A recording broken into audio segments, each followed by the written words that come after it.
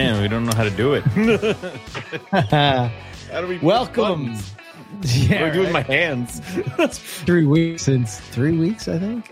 3 weeks? We record. Yeah, That's right, because we did Mike Curtin early. Yeah. Weird, well, welcome to episode 498. And in this episode, it's just going to be me and Owen. We're 2 away from 500. Oh, we have so much to talk about. Yeah, dude. Like a lot of shit happened. Yeah. Over this past 3 weeks, it's been just crazy. Obviously, Owen's been herping. I've been herping. White lip eggs, hatching, NPR news. So much stuff. It's all over the place.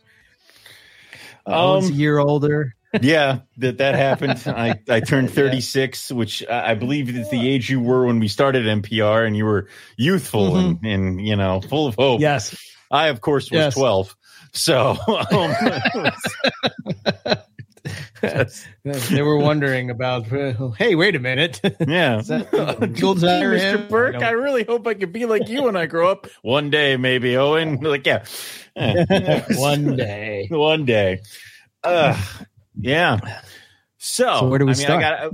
We've talked a little bit, but like, I guess let's start with Arizona because that was the main thing, and that was fucking huge. You guys crushed it in Arizona. Yes, yeah, we did. We got, what was it? I think 7 species of rattlesnake. God damn it. So the only one we couldn't find was the gold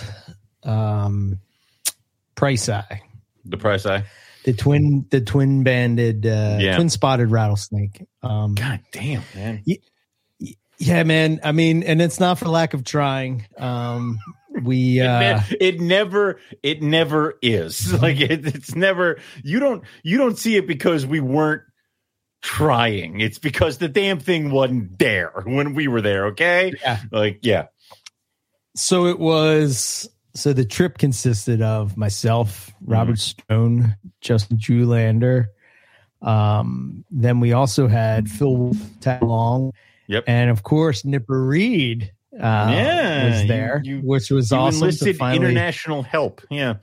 Yeah. To meet him in person. And then we had Dustin Graham come on, and he basically stayed the whole trip. I think he was cool. You guys as well, but he basically stayed the whole trip. And that dude is a herping master. He's the new herping intern. we've expanded the intern pool. Oh. Yes. Oh, no. Now there's competition. Yes. I said, wait till the boys hear of us. No. The herping intern. That's unfortunate for them. Yeah. So it was go. Yeah, always is. As you know, you've been on these trips. You get it. I've nearly died. Yes. The thing is, like, you and I had like loose plans to go Tuesday, and Melissa's like, "What's going on with that?" I'm like, "I messaged Eric. He hasn't responded. He may be dead." Like, it is like, I'm pretty sure what happened is he walked into his house, put his head on his pillow in his bed that he hasn't seen in 10 days, and will now wake up tomorrow. And that's what happened. Yeah. Like, it was that's like, pretty much what happened. Yeah. It was just like, pretty much. No, I understand. And I was explaining the trips to Mike Curtin because he and I were herping in Jersey, and he's like, "What's it like?" I'm like, "You take the week, but then take the Monday when you get back. Do not attempt to go to work on Monday when you fly back on Sunday, because that's when all of a sudden all the aches, pains, and things you've been pushing through just compound upon you, and then your body just goes, nope, you've had enough," and then you just fall. So I'm like, take the day, go back to work on Tuesday. So the sucky thing was that I golf usually Monday and Tuesday, right? But because the trip, we left on a Sunday and came back on a Sunday, I had to move my Monday day off to Sunday. Oh. The only problem is that, we got to the airport, I think at, I don't know, it was like 10 o'clock, 9 o'clock in the morning, something like that. 9, 10 o'clock, something like that. And my plane didn't take off until 4 o'clock, but 4 o'clock is 7 o'clock our time, which means that 4-hour flight put me home, about 11:30, almost 12 o'clock. And then I'm about an hour away from the airport. Yeah. And wait for your bags and all that shit. And then so you get home by like 6.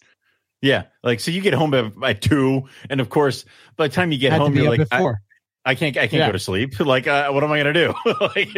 Yeah.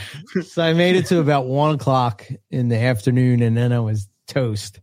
So I came home and I sat in the chair and then woke up the next day. Oh shit, I'm supposed to go herping today. Oh no. After large herping trips, I imagine you just grab a blanket and fold yourself into a cocoon, and there's lights coming out of it as you rejuvenate. Yeah, exactly. Yeah, it was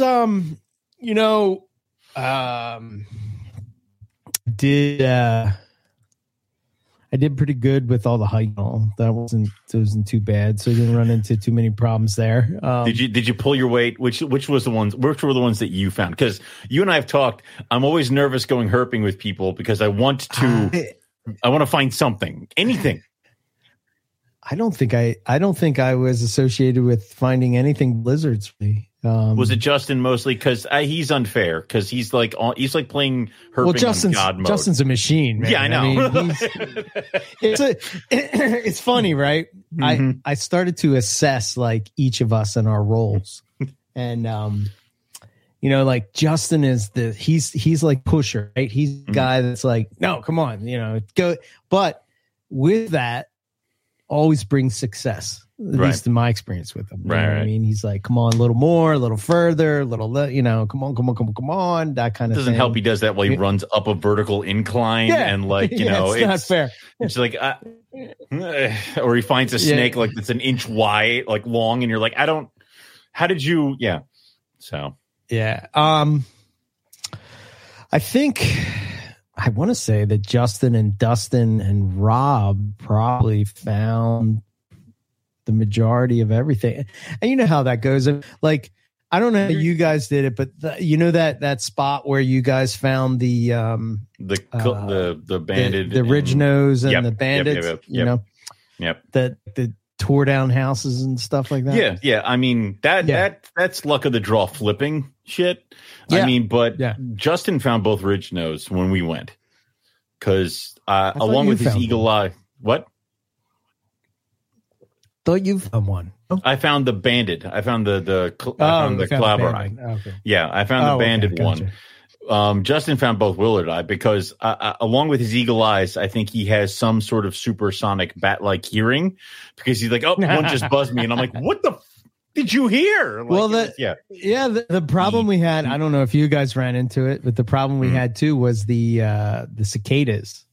So everything in Arizona has evolved to sound like a goddamn rattlesnake. Even the freaking plants rubbing against each other. I'm like, stop it. Yeah. I can't do this. Yeah. We stayed in a place called Portal at the beginning.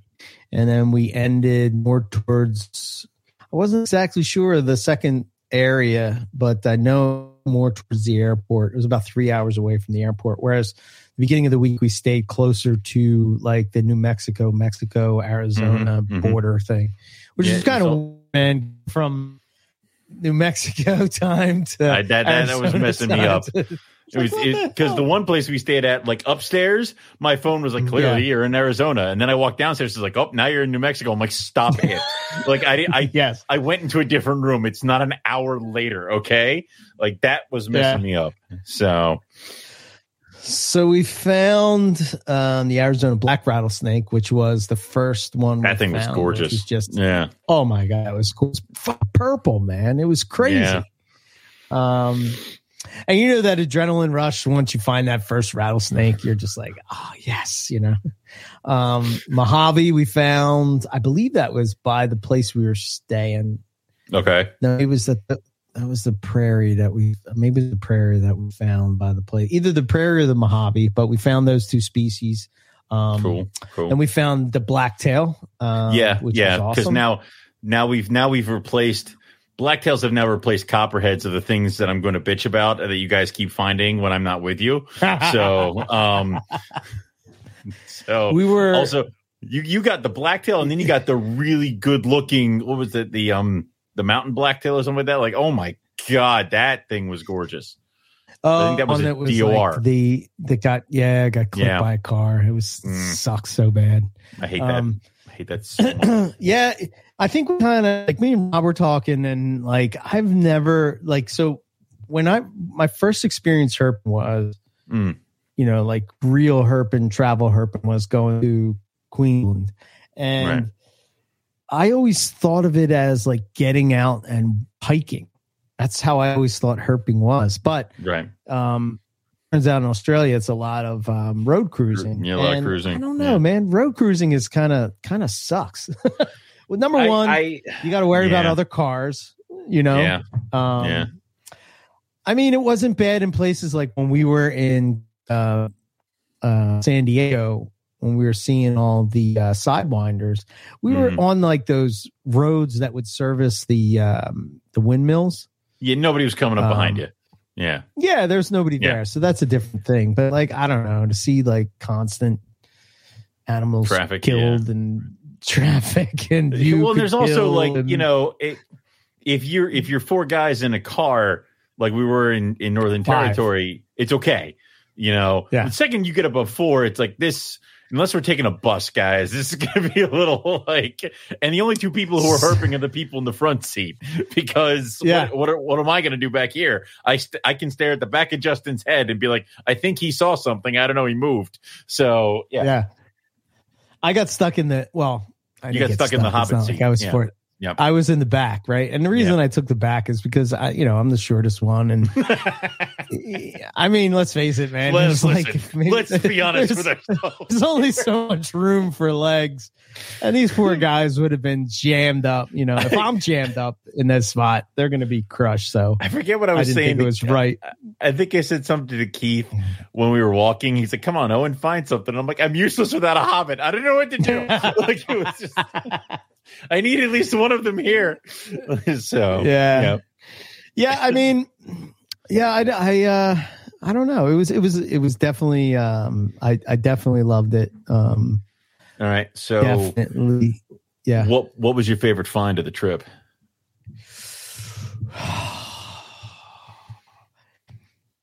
Probably had to be the ridge nose. Really? Snake. Yeah.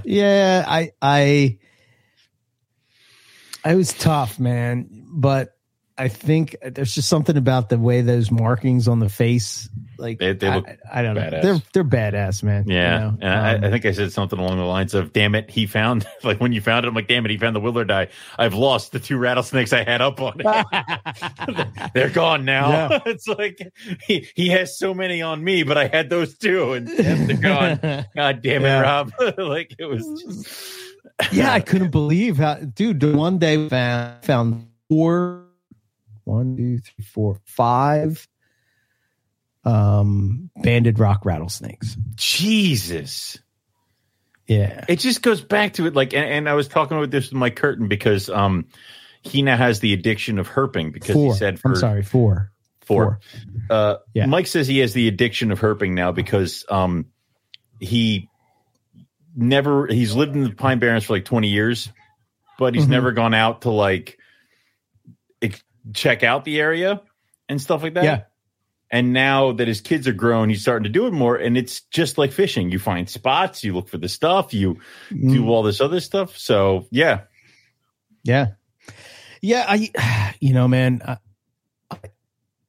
I love being in nature.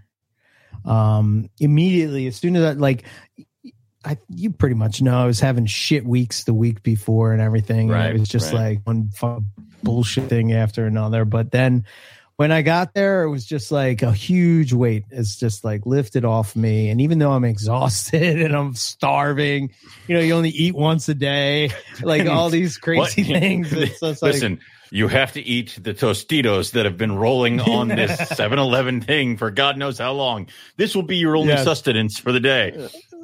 I'll have the Cool Ranch one. Like, you just sit there and you're like, all right, I'll make it work. Like, it's, yeah. You know, it was funny. The one morning, I think it was the morning we went to look for Price Eye. I didn't get to have coffee. And, oh, dude. Inside, I imagine like, you're just like one of those fainting goats where you just become rigid and fall over.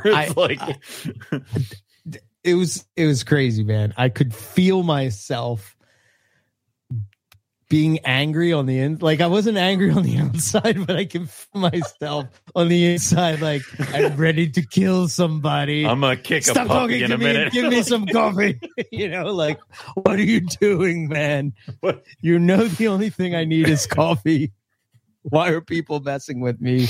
They had no, it couldn't have been that spot. I think it was morning where, so the first place had coffee and they had a coffee machine, but they had like one scoop of coffee. I'm like, who the hell leaves one scoop of coffee? I'll have to ration this. Yes. Yeah, had to go to the store where it was like the restaurant and the store. I'm sure maybe you were there, maybe you weren't, whatever. Yeah. It's like kind of like there's really nothing else. So it's like this general store. And I went in and I have the coffee in my hand. I was like, oh yeah, coffee, I can buy it, right? It was $10 for like a can of Folgers. And I'm like, what? I would pay it if it was $200, you know. But so it lasted me a couple days there, and then we brought it to the other spot, thinking maybe they don't have coffee. Mm-hmm. But their coffee pot hasn't been cleaned since like 1974. That gives it flavor, according to Jim. You know that. Well, it was terrible flavor. I never said it had good flavor. It was just its flavor. Yeah, it was. Oh, dude, you know, some rust with your coffee. I'm like, I take a sip and I'm like, oh, this is terrible. At that point, just eat the grounds. Just at that point, just open the can and just grab a spoon, and this will save me. Yeah, went to this restaurant. I think you may have gone there. I can't remember the name of it, but it was like a kind of like a sports bar.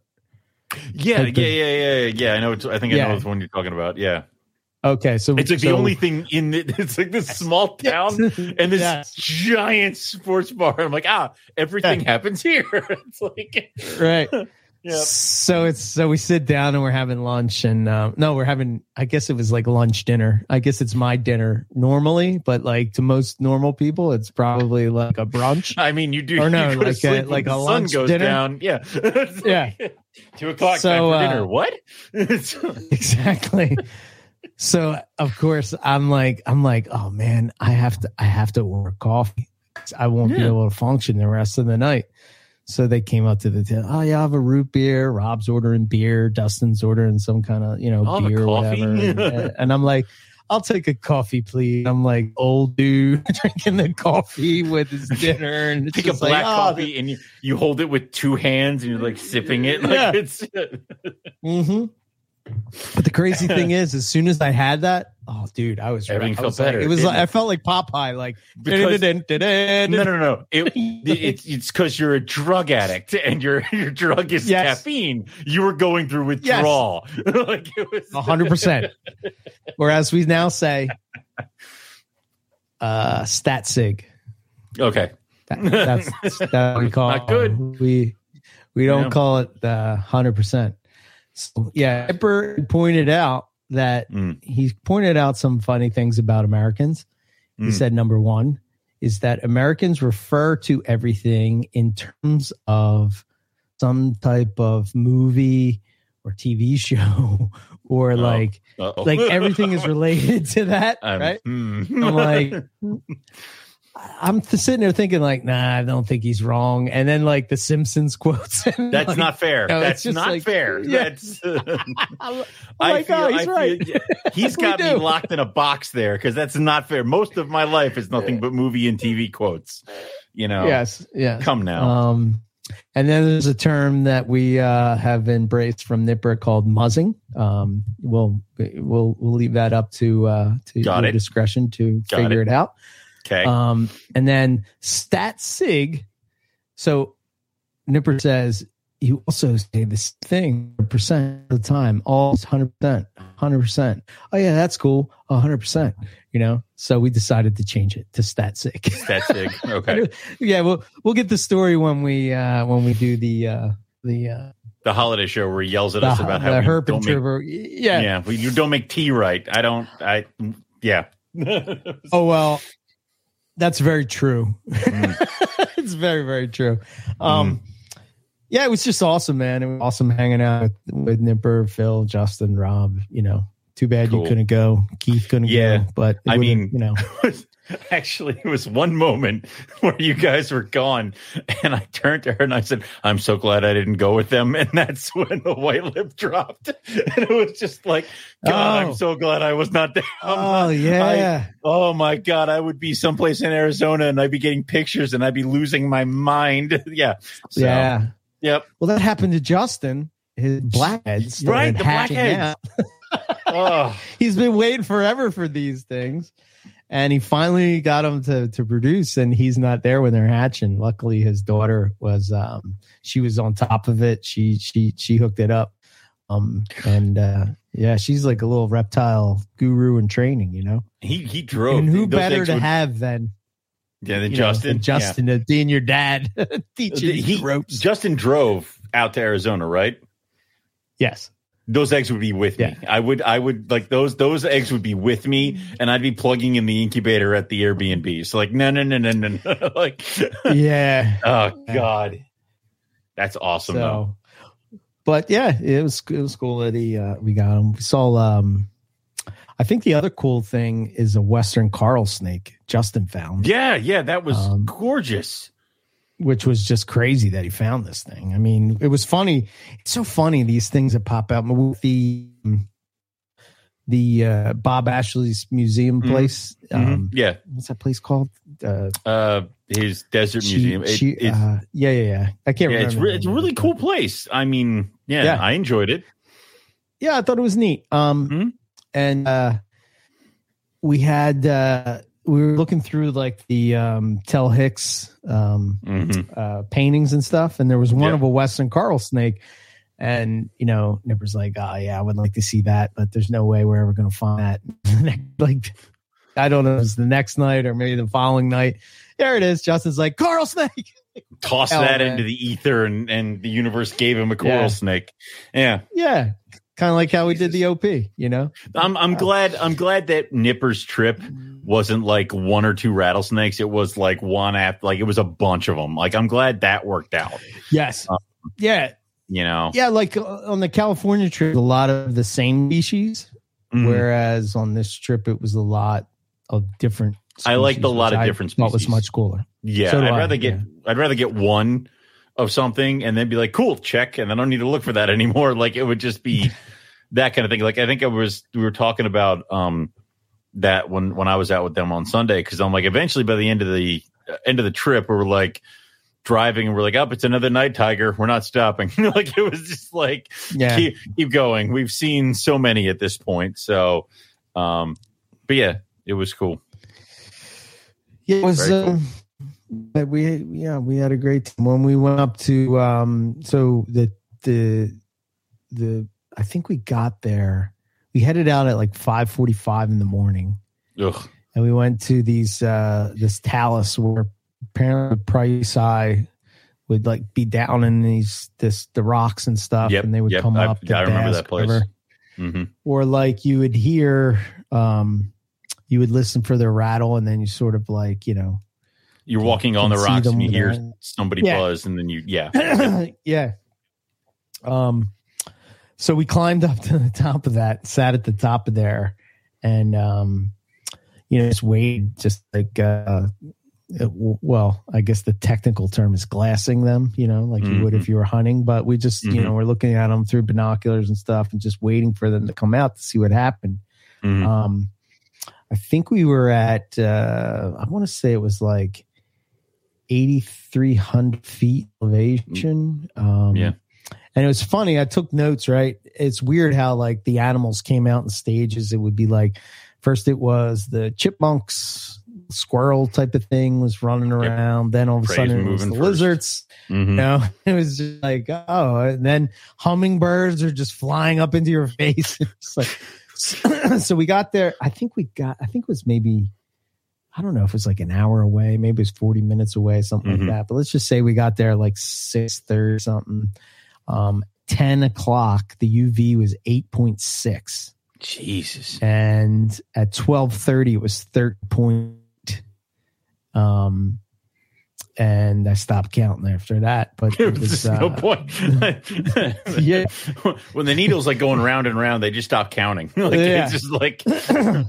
Yes. So it's cool. I took tons of data. Like I had this data sheet that every time I felt like my, field biologist or something, but I would write the species name, date, the time, what the ambient temp was, the actual GPS locations, like the actual longitude and latitude and longitude. Yeah. Whether or not it was how you found it, if it was on the road, alive or dead on the road, and then the method found whether it was road cruising or picking up, flipping it, hiking it, whatever. Obviously, I had the moon cycles in there. Of course, we must always consider the moon. Correct.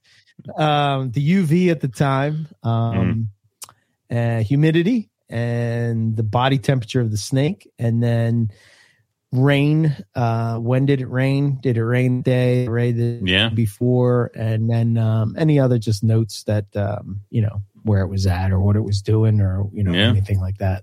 But so I'm going to make it into a PDF, like an Excel thing, and that'll be good for the book. I figure because this was the thing. I'm starting to feel. I know this is going to sound weird.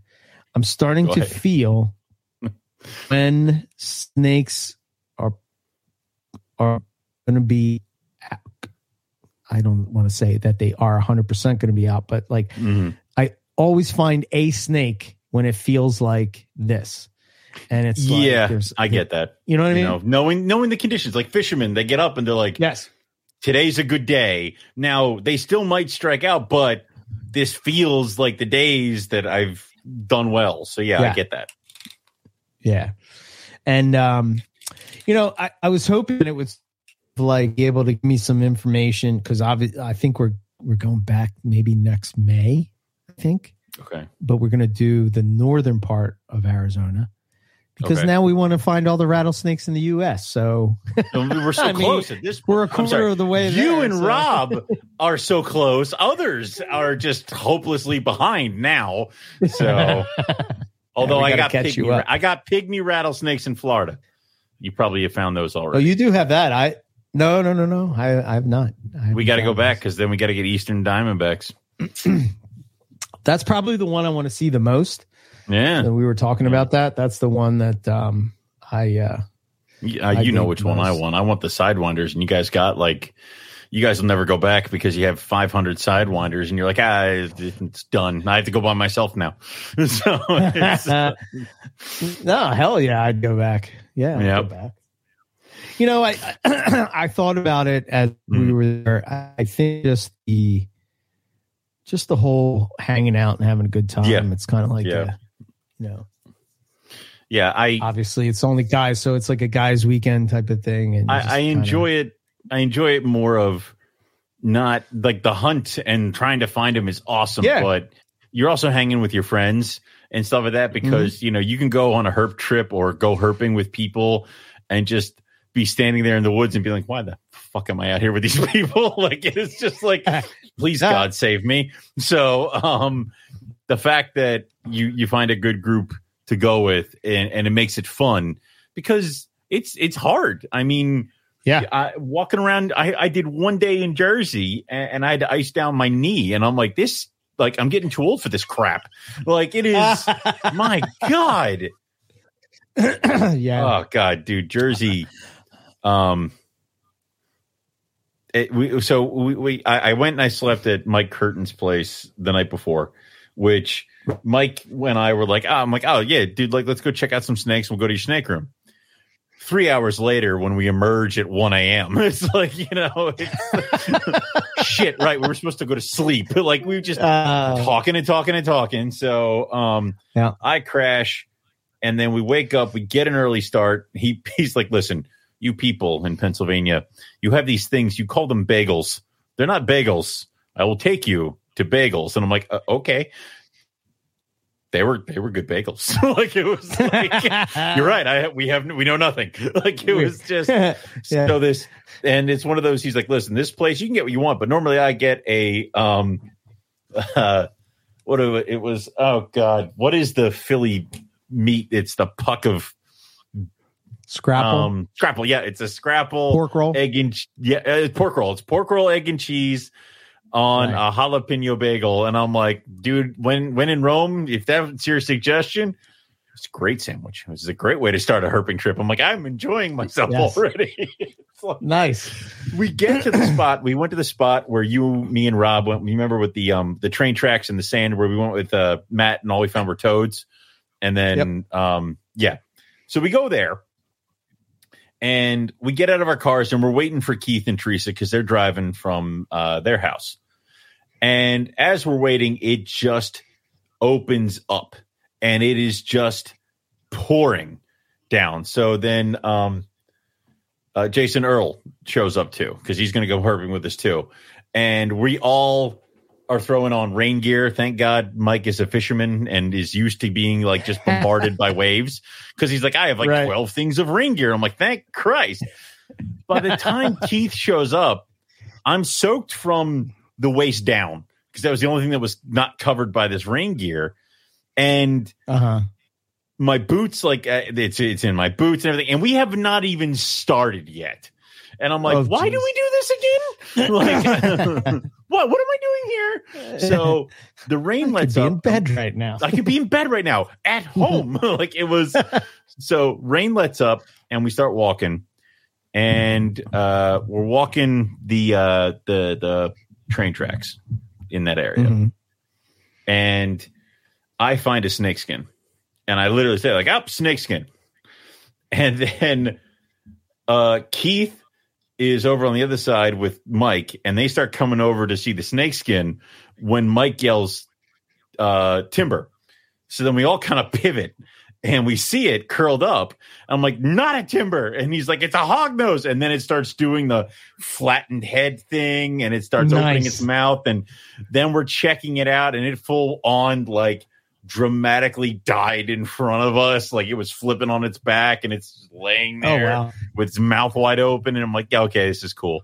All right, this was fun. Yeah. And after that point, I'm like, the whole trip now is butter because I saw something I've never seen before and I don't care about the rest. We found a box turtle. We found a couple toads. I was good. I was happy. So.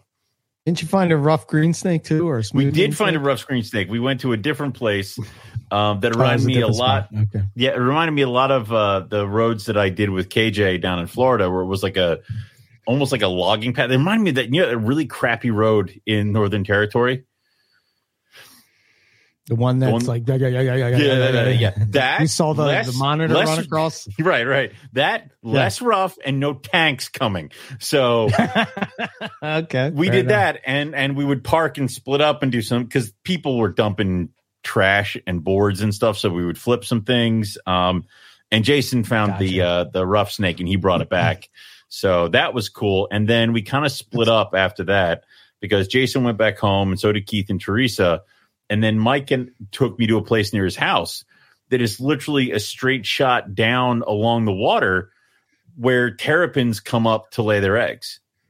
So nice. We're like, there were like 10 terrapins crossing the road as we're coming back up. And we're just, like they encourage you to pick them up and help them across the road. So we're just stopping. There were other vehicles stopping. People are taking pictures. They have a nesting site that has all these cages that they put over top of the nest with like little tags because they're researching them for all the things. There were tons of nests that had already hatched all over the place.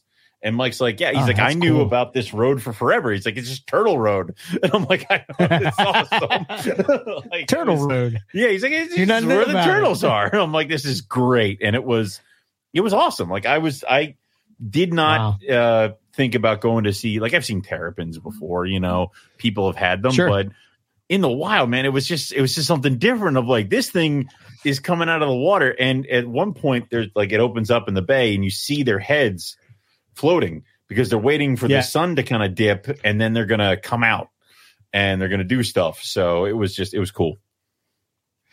Yeah. We, the one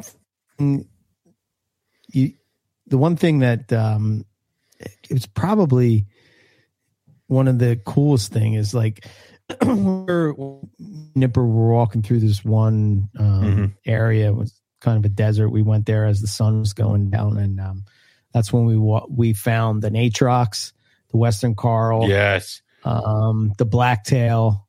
Yeah, we found those three. Justin almost stepped on the Atrox again. And this he's really not good at that. Like it was, yeah. So we struck gold that night, but like I could just see in Nipper, he took that in like I take Australia in, like every little rock, plant, bird, and just everything. It's just like it's like sensory overload. You can't, So it was cool to see him like so excited about snakes in the in the U.S. It's something that you. What was it? We were walking and Mike's like goldfinch. I'm like bird. Like it was look Keith bird. Like it was that thing where, but it's like for somebody who's nowhere doesn't see these things, that's badass. It's like when I was up in Alaska with an eagle. When you see them every day, they lose their tarnish. But if you're just come on. So so many Nipper and Justin are definitely into birds, and Justin probably more so than Nipper, but like both of them just into checking out the birds and stuff. And apparently that area is like we ran into quite a lot of birders, and I guess it's put like Portal is a spot where there's certain birds and stuff that are there. But I don't know, man. It was a good time. It was really really a good time. And then yesterday, I went up to Jim Thorpe with Kyle Taylor and his friend David. What's he doing? In the hospital, like real bad? Yeah, he had a bunch of kidney issues earlier and stuff like that, and he still has some problems. But I think he was talking to a doctor. Oh yeah, I mean, he was talking to a doctor the one time we were up there, and he's like, "So I shouldn't be hiking or anything like that?" And they're like, and he's like, "I'm like, don't tell them that when you're out in the middle of the bush. Just lie, like, dude." So, but he got around pretty good, and stuff like that because he said that he wanted to do trips like we would do, but he can only go places where he can have his dialysis every couple days. So his base of operations would have to be a populated area that he could set up beforehand for dialysis, which I'm like, that's something that would hinder that. So it just makes you think, like, if you're healthy enough, if you got your health and stuff like that, and you always wanted to go before something happens, and then it makes it that much harder. I mean, but he mentioned you and stuff like that. So he took me to the one place, and he's like, we're going to flip some things. And we want to see copperheads, timbers, couple stuff like that. So we're walking, and I pick up this railroad tie, and I pick it up, and I look down, and inside the railroad tie was a copperhead. So I say copperhead, and everybody looks down at the ground. They're like, where? I'm like, no, it's in here.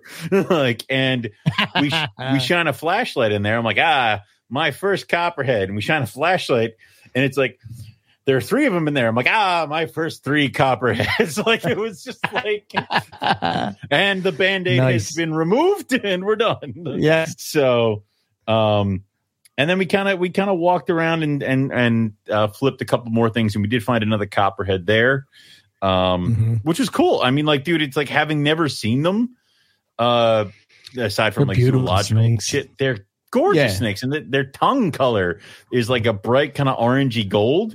And the pictures I got of them, like coming out of that railroad tie, the entire time I'm herping, I'm like, I wish Rob was here with his really good camera. Like, I don't care how long it takes because now I have to rely on these phone pictures. Like, it is just now I have to do it. Like, but it was cool. And then we kind of walked around. We found a couple ringneck snakes after that, and a pickerel frog and a green frog. Then it just got way too hot. Like, nothing was out. Yeah. We checked a couple places for hognose and stuff like that, but it was just so brutally hot. And it was going to be one of those situations where we would have to stay there till sundown. Now, if we were staying in Jim Thorpe, it'd be like, all right, well, let's go get dinner. Let's go back to the hotel. We'll chill for a while and we'll hit it out at night. But, we'd have to drive today. And I'm like, if we wait until the sun is going down, then I'm heading back to Philly right in the teeth of, rush hour traffic, which is I'd rather slit my own wrists and die here on this rock. Like, it would just So we had to drive 76. Oh my God, like, dude, the road that Rob hates. Oh my, I did. I had to, and I wanted, and I made sure. Luckily, we hit some traffic on the way back, but on my way back to my house, I'm passing nothing but like. Because nobody commutes from the other way except for Melissa. Like, it's nobody does that. No one's stupid enough for that. But it was a fun trip. It was a fun trip. I could see it turning into like one of those like excursions. Like, we'll go Friday, crash, or we'll do some night herping, and then we'll get up and we'll do some Saturday herping, and then we'll crash. Like, I could see that because the amount of species that are just in that Jim Thorpe area, in the amount of places you could go. I mean, it's it was fun. Of course, now I'm sitting there and, Kyle was talking about how that spot that we know for timbers, he's like, hey man, you go in August. That's when the babies are born and they'll all be all over the place. I'm like, okay, I could run around. The babies are there in August. Yeah. He said babies in August. So gonna have to note that. To set that up. Yeah. So, but yeah, man, dude, that's been my birthday week. All this week is just, herping trips and hanging out. Yeah. And staring through my incubator door at the 9 precious little things that, we got to talk about that. I mean, we do. We do. That has been the best, worst kept secret of NPR, is that I was expecting some gold white lip eggs, because I think I mentioned it on the Patreon that I caught them locked. And I know I've told a few people that she was locked, she was swollen up, and that we ultrasounded her, and I saw them. So I woke up. It was Friday. I woke up and I'm like, I'm gonna go downstairs, and I literally said to Melissa, I'm going to go downstairs and see how a white lip has disappointed me today, because like every day that week, I'm just like, and oh man, I move her bin, and she didn't lay them in the goddamn bin. She dug a divot in the mulch underneath her bin and laid them right there. Mm-hmm. And interesting. It didn't look like she was done when I went and checked her. And then I ended up leaving her, and Melissa was like, that thing's going to be a monster to pull her off those eggs. She's like, you need to wait till I get home. I'm like, what? What is this craziness? It's like, no. I will handle this. And she's like, what happens if the eggs get damaged? Fuck. Like, it was just like, all right. You're right. You are correct. I will do battle with the beast. You get the eggs. So around lunchtime, I went down and checked on her, because I was not letting myself check her like every 5 minutes, even though I wanted to. So at lunchtime, went and checked her. She only had like 2 or 3 of them wrapped. Everybody else was out over to the side. So I'm like, I'm going to pull these. So I managed to piss her off enough to get her away from them. And I pulled the eggs and hucked them in the incubator. There are 9 eggs, plus 1 not so good. So small slug-like little thing, but they're about the size of carpet eggs. They plumped up real nice. They stuck to the bottom. They stuck to the floor of the of her cage, because she put them down that far. That bitch. And I shoved him in the incubator, and like it's so cool because I have the top shelf of the incubator is 2 carpet clutches, and then the bottom shelf is like olive pythons and white lips. I'm like, oh, it's so good. Like, that's awesome. So what do you think? What do you think it was that made her go? Do you think that there was a secret? Do you think that I don't. She was comfortable, or? I mean, I got her as an adult female import, which is like something you never freaking do or never supposed to do. When did you get her? I got her like 3 years ago, 2 or 3 years ago. So she's like she was when I got her, the guy said that she was a proven female and stuff like that. And you know, and he's like, oh, it looks like she laid eggs before she showed up. I'm like, that or she's just skinny and you just want to try to, you know, pass that buck off. Right. She's never like, I mean, I paired them last year. That was the first year I paired them because I think I got her and it was a weird thing. And she ended up missing one season because it's just how it worked out when I got her. Okay. And she's been in that 6-foot cage for a little bit. She's been in there for a little bit in that area. I don't know if it's a mix of her diet, which is just rodents. I mean, she's not doing anything. The male's the one who's on birds. Right. I think, honestly, it was just the male was in there at the right time because he was there.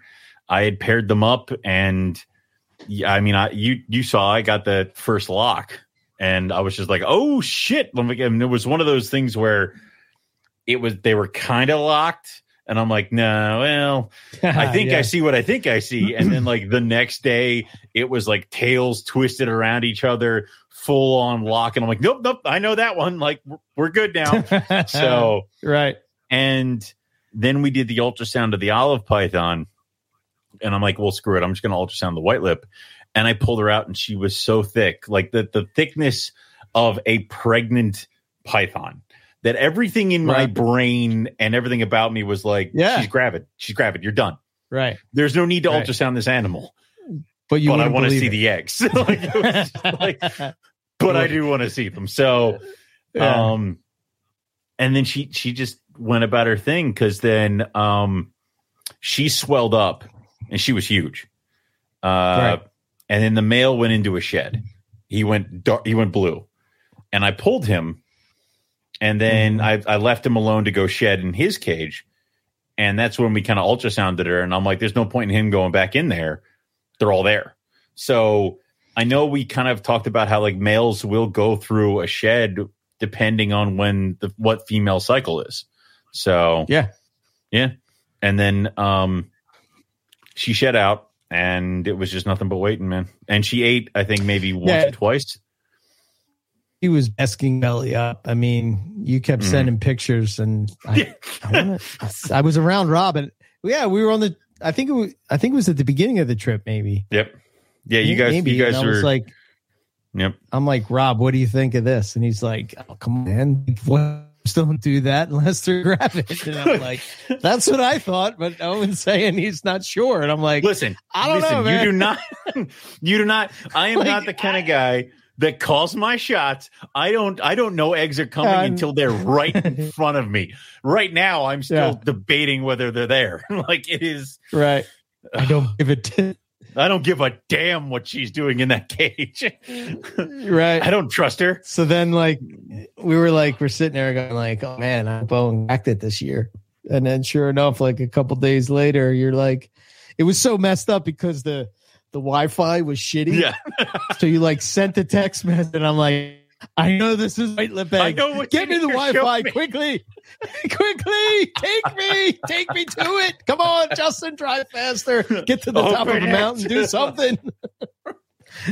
Like I'm looking at the little bars on the top, like 1, 2. Oh no, it's back to 1. Damn it! Back up! I got these eggs, and you guys are all like commented back and forth, and I'm like, no, I can't see them. It was oh god, I was running around the house like and Melissa's like, I need you to not have coffee today. I'm like, why? She's like, your heart is going to explode because you're running around in this house like some sort of pit bull on a cocaine. Like, I'm like, okay. Yeah.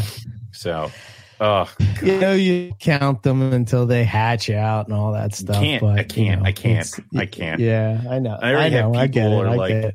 But people are like, Are you getting hit up already? Oh my God, dude. Like, because I even put in the post, there's no list. I will sell them when I'm damn good and ready. Like it is, if that ever happens.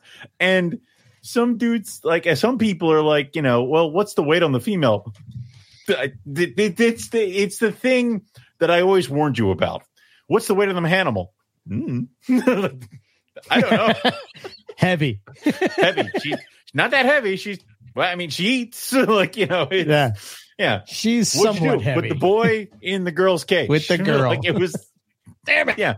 And I walked away. I think the Python gods saw you on Colubrid and Colubroid Radio and said, this is a bridge too far. No, we must get this man back. How can we get him back? Did you hear that episode where Zach's like, are you a colubrid guy with pythons or a python guy with colubrids? And I'm like, I refuse to answer this question. This is a loaded question. Yes. But, oh my God, it was, this has been a species. I mean, I think you can go back to the archives. Like when I got my first, you've been doing this since the beginning. Pretty much. It's got to be close to 10 years of trying with the species and just working on it and building up my white lip collection. And then something happens, it goes down, like yo-yoing. And it was just, and it's just like one of those, I think somebody's like, oh man, you didn't quit. I'm like, I probably should have. Like it was like, oh God. Yeah, but I think it's just that thing, man. If you're driven to do it, eventually you're gonna nail it. You just got to stick with it. And I really do think that if you stick with a species and actively try and do your due diligence as far as like maintenance, care, food, it will eventually breed for you. The animals want to breed. The biggest problem I see with white lips is that people get them huge. And then they just shut down as breeding. White lips are not Burmese pythons. And they are a slim, thin-bodied snake that needs to live in a tree or it's going to get eaten by something. And that's the mistake. She's not that big. She laid 9 eggs. Right. So, yeah. I wonder, I guess, what is it? Like the average is 12, maybe? 12 to 15? I think 12 to 15. I mean, I don't know. The problem is that how many people have gotten clutches and actually, like, are we going to start to get to a point to see averages? I mean, how much data is there in the wild? I don't know. Yeah. I don't think a whole lot. I mean, that's one of those weird species of python where. Well, I mean, we were talking about this on the trip, skewed. Just like do you believe in the different species? Are they subspecies? And then even with that, like some of them haven't even been seen in the wild. Yeah. Do this, just in jars, but then it's things. Even if you try to get an average for eggs of like in the US average clutch size, it's skewed because it's like, well, it's usually 12 to 15. Yeah, that's because Ryan Young's female lays 12 to 15, and he got it like every year for the past 4 years. So it's like, is that the average or just that's the data we got? So I don't know. But I am. Well, the cool thing is that you got them before you moved. I was saying that to somebody where I'm like, we're gonna move, and I'm never gonna get white lips again. Like I need to enjoy these 9 eggs because it's never gonna. It might never happen again. The clock is reset. Well, it's like another 10 years. I just got I got my third clutch of olive pythons. So, and this was a different female, same male, same setting. 11 good eggs. And I'm like, all right. So olive pythons, I'm getting into a rhythm with these. If you can do 3 years in a row, you got a rhythm with the animal. You got it. You know what you're doing. Okay. With different animals too. Right. Huge. Right. Yes. Right. I ran into a white lip clutch. Like I ran into it. Like it happened. Now I have to make it happen again. But that is stage. Yes. That is step 15. We are on step 1B, hatch eggs. Yes. Like it is right. Then you got to get them going. Are they difficult to get going? I don't know. I've never done it before. Yeah. Now, are they difficult to get skin or whatever? Exactly. Like, are they difficult to get going compared to what? You know, a horribly inbred corn snake that, you know, it doesn't, all it knows is mouse. Or the mad hogs. Am I going to have to wrap it in gecko skin? I have quail. Is it like an olive python? Is it one bird initially? It can't be as hard. Maybe. I mean, if I had gotten success like this my first couple years trying, I'd be losing my goddamn mind right now. Now it's just like, all right, well, we'll figure it out. Whatever it wants, we'll get it. You know, I got it. So now do you have a pair of blacks? I have 3 blacks. So what, like reverse trio? I have a trio of blacks. I had 2.2, and then one of my boys just went and died because I wanted 2.2 of everything, because that whole thing of you're not really trying with a project until you have 2.2 was in my brain. So I have a reverse trio of golds, and you better believe the first female out of this clutch that starts eating really good is staying here. Like, she's not going anywhere. And then it might be one of those things where I might keep back a trio, at most a trio, of the captive born and breds here, because now you'd be crazy not to, man. Right? Because now you got you'd be crazy not to. Grown up in my system its entire fucking life. Yes. Yeah. Maybe those will be the ones that will breed a little bit easier. Just start consistently going. Right. Yeah. So that's that plan. Of course, then we run into the space versus insanity, where it's like the corn snakes getting the axe.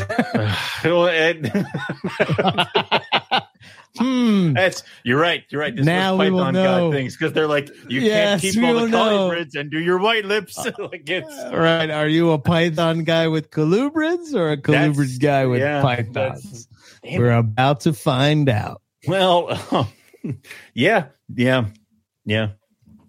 See, I'm a python guy with lizards. I'll admit it. That's what I am. I'm a python guy with lizards. I'm a python guy with toy lizards. Yeah. With miniature lizards. I'm a python guy with lizards and likes to herp rattlesnakes. Yeah. I would never keep a rattlesnake. I have no desire at all to ever a rattlesnake. None at all. Well, yeah, and that finding them in the wild kind of curves that for you, but nah, dude, it was intense, and I'm still waiting on a breadlock clutch and rhinos. Season ain't even done yet. Oh, Jesus Christ! I know, you have your work cut out for you this year. Holy well, what's funny is like so Ryan got gold white lip eggs. And they fucking hatched before I got gold white lip eggs. I'm like, when is their season? Like it's all over the place. This is why nobody can figure it out, man. Right, they make their own season. You just need to pay attention, and she needs to just be with the male. So I think that's it with those Indonesian pythons, man. I swear to you. I know.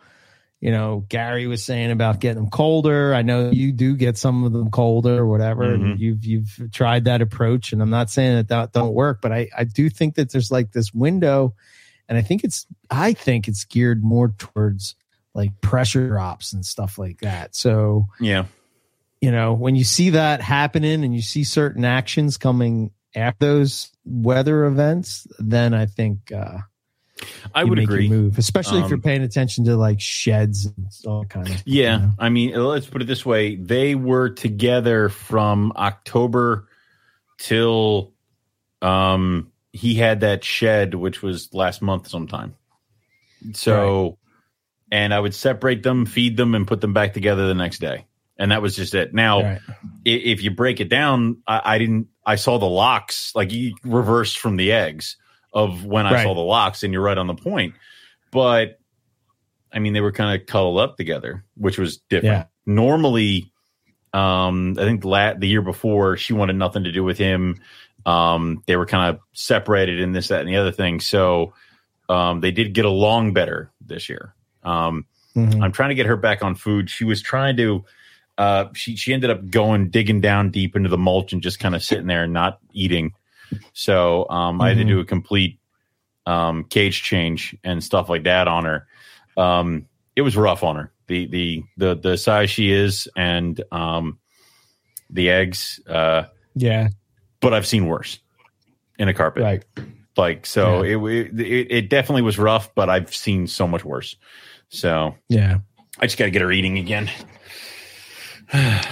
That's cool.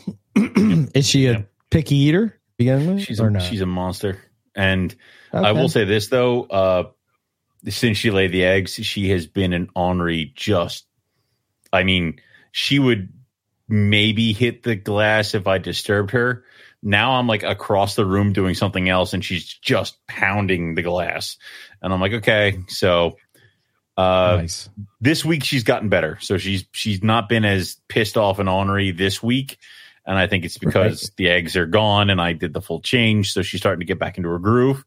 So I'm going to offer some food this weekend and hopefully she takes it and it gets her back kind of rolling. I will say that I did feed. She's a medium rat eater through and through. The size she gets is medium rat. Just because medium rats are expensive as shit right now, or they were last year, she was getting large rats and small rats depending on which one we were going with that day. So she was either getting a smaller meal or like a couple really big meals. So there was that kind of too. So I don't know if it was that kind of cycle feeding as well. If it was just heavy food and then spigot off. So, all right. Okay. Next is cool, Team Wars. That's the next one on the list. The Team Wars. Now, that's the thing is people are like, oh, now you got to do the Team Wars. I'm like, I only did this one once. I got to get this one figured out, and then we'll move over here. Like we can't. We have to repeat this. Like breathe the next things. Details. Stop. Well, I have to recreate that. Why? You got the 9. I want more than 9. Like it's whatever. Yeah, that would be tough, man, because you think about their availability currently and the price of what they are. Yeah. And it's like, holy shit. So I probably keep a group, sell a few, and then go buy some of Brian Young's either, black white lips or gold white lips. Yeah, I might go pick up a captive born and bred boy from Ryan or something like that for the blacks, because then I would have the 2.2 again. And I have a captive born and bred female from Lisa, and then I have my 2 wild caught adults. So I'm going to give them a shot next year. They look good. I did introductions with them, but they're both kind of a little too young. But they didn't kill each other, so I'm like, plus good check. No murder. So and she's been eating pretty good, and he's just Kaiju is he's the boy I got from you. Okay. Yeah, Kaiju's a monster. Like he's just so he'll go good with her.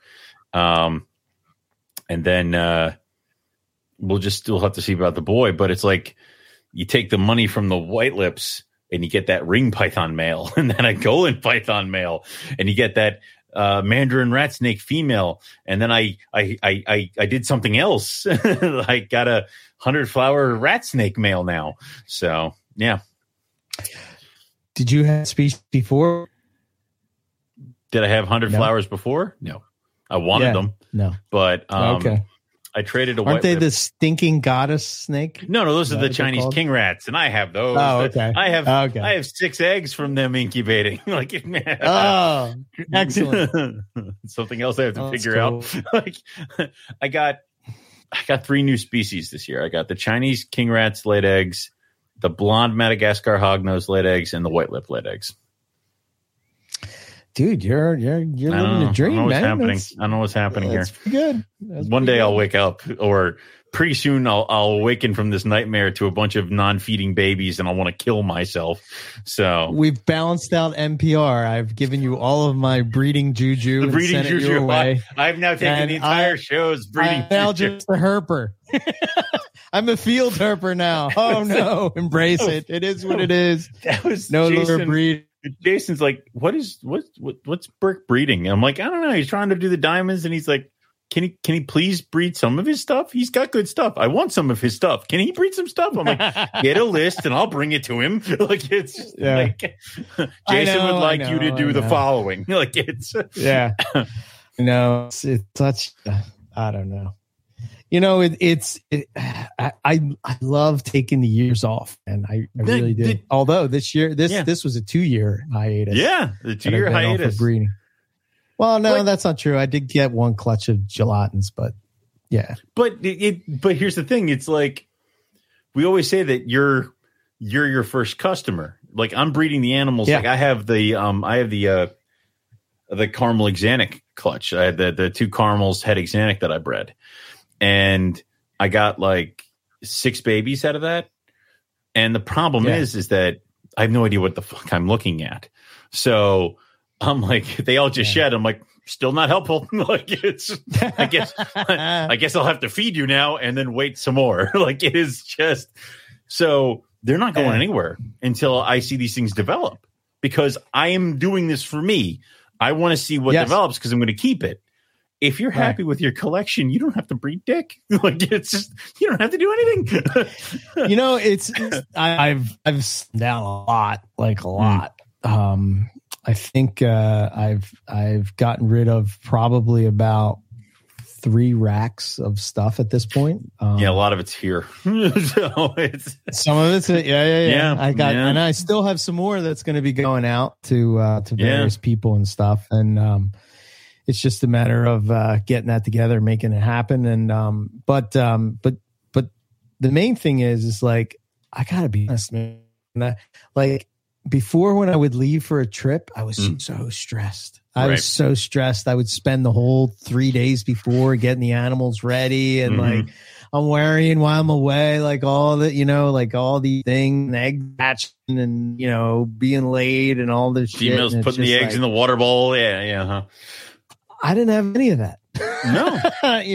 Now granted, I don't get to have the fun that you guys are all having now as stuff hatches out or as it's laid and stuff like that. But we talked about this. Breeding is peaks and valleys. So you just have a straight line where it's just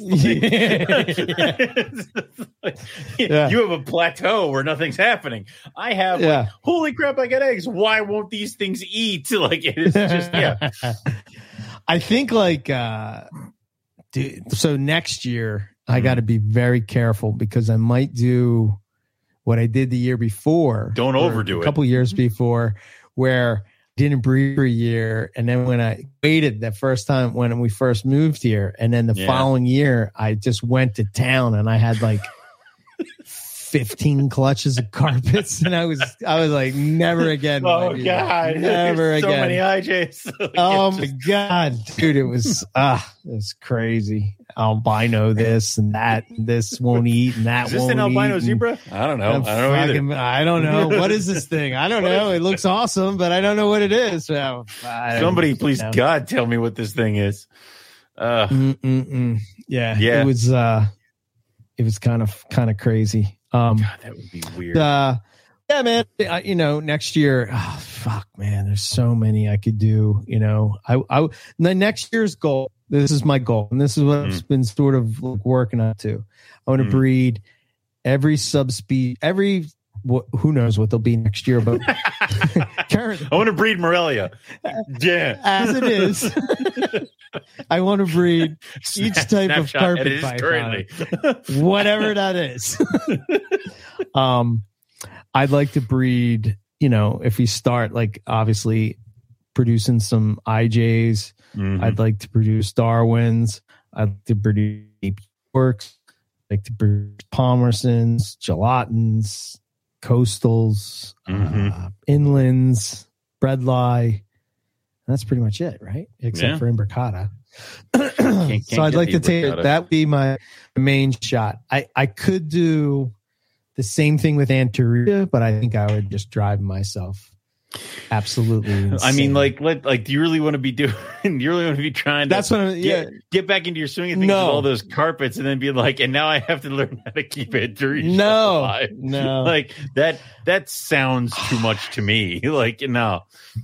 Yeah, I could probably do water pythons. I could probably do. I'm pushing my water python male. I want him big enough to take on my girl. I'm tired of this crap. Yeah. And I got the I got a new Macklot's python female. So next year I'm hoping two clutches of olives, waters, and Max. Okay. Yeah, and you know I'm trying to think what's the other one. So it's Womas. I could do Womas. I could probably try Womas. I think they would be fun to. You can get those eggs and see how horrible that is. Yeah. So like, you know, my goal now is just so like this whole year, which I've slowly been in the process of redoing, is just redoing my snake room and redoing the enclosures and really working with what makes me happy and what I want to do and blah, blah, blah, blah, blah. It's going quite well. So, I'm enjoying it. So yes, should. I will breed and I will have stuff, and eventually I will, I think that my days of being a snake, like a an official breeder, type thing, is like, that's sort of past me, if you will. There's I'll have limited stuff for limited people, mostly myself.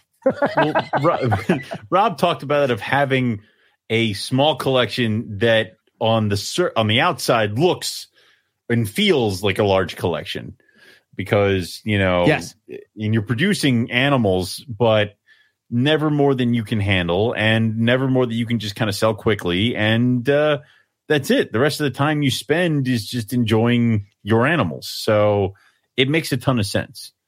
Yeah. I, of course, you guys are all turning left, and I went right. So I've noticed. Yeah. Or I can't count. I cannot count them. If I count them, I'm going to lose my freaking mind of how many animals there are in this house, with the snakes and the addition of 4 rodents. So I think it's funny, right? The rodents, right? I breed rats now. The funny thing is, I know. You're not only a reptile breeder, you're a rat breeder. I tried so hard to avoid this for years. It just happened. I know. I'm like, what the hell, man? We've been trying to start this business forever. Apparently, she's better at convincing me to do stuff than you are. It's just I would hope so. Yeah. She has ways that I do not have, my friend. Just not a Anyway. But I forget what I was saying. I forget. Lost me. But it's gone now. Yeah, it's gone. Oh, I mean, we were talking about like the size of collections, and just doing, like, even if you had gotten your diamonds. I don't think they're gonna go, but I don't think so either. I don't think so. Yeah. It's fine. I think I think I just didn't get cold enough. Really, I think that's what it is. So I'm going to change it, and they're moving into the other room. Oh, okay. So when it's winter, it's like really 50 degrees, like, you know what I mean? Like 50, like low fit, not 50, 60. You aren't going to keep them in there so that when we record, like, you're in a puffy jacket and a hat. It's like, well, I mean, we can do the show quickly. Like, oh my goodness. Oh goodness, it's so cold. I've been thinking about that. I think that so the enclosure that I'm built for the early rocks is going to be like 6 foot long, nice, by like 4 foot high. Like a big, huge enclosure, and I think I'm going to have that on this wall. So it's going to take up the 2 cages would be like the Ackies, the one. And Kimberly's in another. That'd be cool. And just watch them like if they were out in Australia, man. So That's kind of the plan. Chair, and yeah. I imagine you whittle as you watch them. I don't know why, but I just do. Yeah. Oh man. Yes. So. Yeah, and obviously when you're hanging out with your fellow reptile buddies, they talk about all the cool things that they have, and stuff you want, and then like you have stuff that they want. So it's like, yes, and that's how the meeting of the minds. Yeah, yeah. Dustin, he really wants gelatin jungles. I was like, turns out I really want some Australian geckos, so we can. I think we can facilitate. I will. I'll leave this. I'll leave this pair of this pair of gelatins here on this table, and I'm going to turn around. And if they're gone when I turn back, that's fine. Yeah. Oh, look, geckos. Weird. Yeah. They. I was like blown away by Dustin and his knowledge at as young as he is. And like just how much time he spent in the field, and what a difference that makes in your whole looking at animals in captivity. I was just super impressed with his herping, and dude, and trying to keep up with the 20-year-old dude. I'm just like, oh, okay. Well, and that's me and Nipper like, we could be your dad. You could have been a horrible mistake I made. Like it's one of those things where you kind of see the difference of the people who came up as herpers and going out in the field and then started keeping things. And then you see the difference of the other people who came up in the herp hobby as a hobbyist. Their first introduction to a lot of the animals is in a deli cup on a table, where some other people's first introductions might have been in the bush, right. And it's different. And I enjoy the fact that now I'm finally getting out there and seeing some of those things, because it does it does kind of force me to appreciate the animals that I got here. And also it makes it fun to have that kind of feather in my cap of, I've been sweaty, dehydrated, and wandering around in a fever dream in Australia. It's one of those things where it's like, this isn't just an animal that is in a box for me. I've seen where it comes from. So, yeah. I think, that makes a huge difference. For everything. Yeah. Like that's seeing in the wild is like is next level stuff, but it's a different monster entirely. Yeah, and it's the cool thing is like, as much as I could feel the draw before I left for Arizona. Right, I'm reading the book American Snakes. Yeah. And it's an excellent book, by the way. Yes. I don't know how far you've gotten in it, but I barely started it. I'm gonna carve into it later. Yeah. But I think you'll enjoy it, because you enjoy American Snakes. I do. I have several. Yeah. Yeah. But it just got, you know how it is, right? You're reading something, you're getting excited about something, you're about to go herping for the same thing, and you're like, this would be so cool to keep this, and da-da-da. And I'm like, keep a couple of pits. It would be cool to keep an indigo. It would be cool to keep a group of garter snakes and a bioactive thing. Watch them do the breeding ball. Yeah, I know. yeah, and I'm like, no, fight the urge. You gotta resist. Resist. Yeah. God. So I made it through, but it was tough. It was tough. It's gonna feel. Can you imagine how good it's gonna feel to actually step off that plane in Australia? Like, oh my God, man! You guys get to do that before I do, but like, I can only imagine. Just because even the first time getting off that plane and being like, "Holy crap, I'm here," was enough to bowl me over. Stepping it off and being like, "Holy crap, I'm back," is going to be enough to. And in coastal carpet territory, man. I mean, we're in the mecca of coastal carpet territory. It's like coastal carpet python. hopefully we see a bunch of them because basically they're at people's houses. Right? So I'm hoping that wherever we stay has like a carpet. There's a rumor the roof eating a bird. There's a rumor that there is a new Herping Australia Facebook message group that does not include me so that I don't feel hurt. I don't think so. I don't think it includes me either. He lied to me. So it's. Maybe are you? No, maybe there is a different. Yeah, I bet you there is one. I think it's okay. I thought you were in it. Though. I am in the one, but I imagine there's going to be another one for the other trip. It's NPR in Oz 2022, Brisbane and surrounds. See, that's not me. You're not in there. You're not in there. No, see, yeah. They booted me. Yeah, that hurts more than going. Yeah, you don't want to see what we see, man. I mean, of course I do. I'm just gonna rage the whole time. Like it's. Well, I'm going to definitely send you pictures when we're there. I mean, of course, of course, yeah. But, yeah, it's. I mean, there will be some snake stuff there, but a lot of it is going to be, dude, like seeing a Lacey in the wild. That'd be cool. That would be cool. Yeah, come on. Lacey would be cool, dude. Everything's cool. Everything is cool. I know.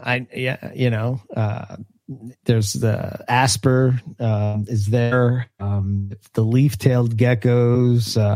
Cool. Dude, there's so much. Spotted pythons are there. Woma pythons might be there. Blackheads are a possibility. Well, I mean, again, dude, you know me. I'm also like cool. And where can I see a platypus? Like, what else you got here? This is a crazy place. What's that other one? Shinglebacks. Yes, spot? Dude, that would be cool. Such an iconic Australian reptile. That would be cool. Yeah. Yowies are in that area. Those don't exist. I have a book that tells me they don't exist. I've never read it, but it tells me that they don't exist. There's this. I'm walking through this one spot, and there's this pile of rocks that were piled up, and they were like put there. So I took a picture of it, and I was trying to Photoshop the Mechanwookie taking a peek right next to it, peering across. Yeah. Yes, I was like, I think I can make this happen. I can make it work. Yeah, no, that's not how that works. But I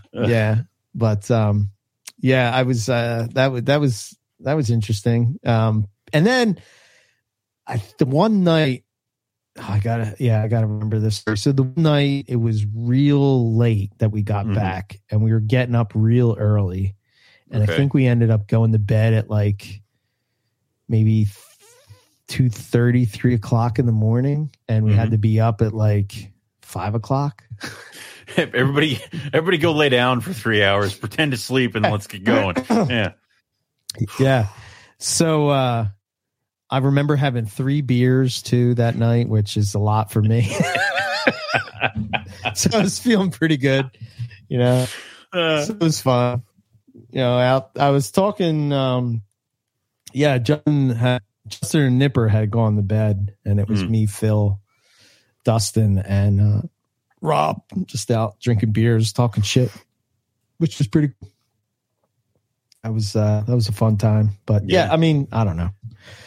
I'm rambling again about trips, the whole trip's fun. Yeah. And then now to do that in Australia in like 130 days is going to be, it's just going to be fantastic. I can't wait. I'm only slightly jealous. I would be, I would be. Yeah.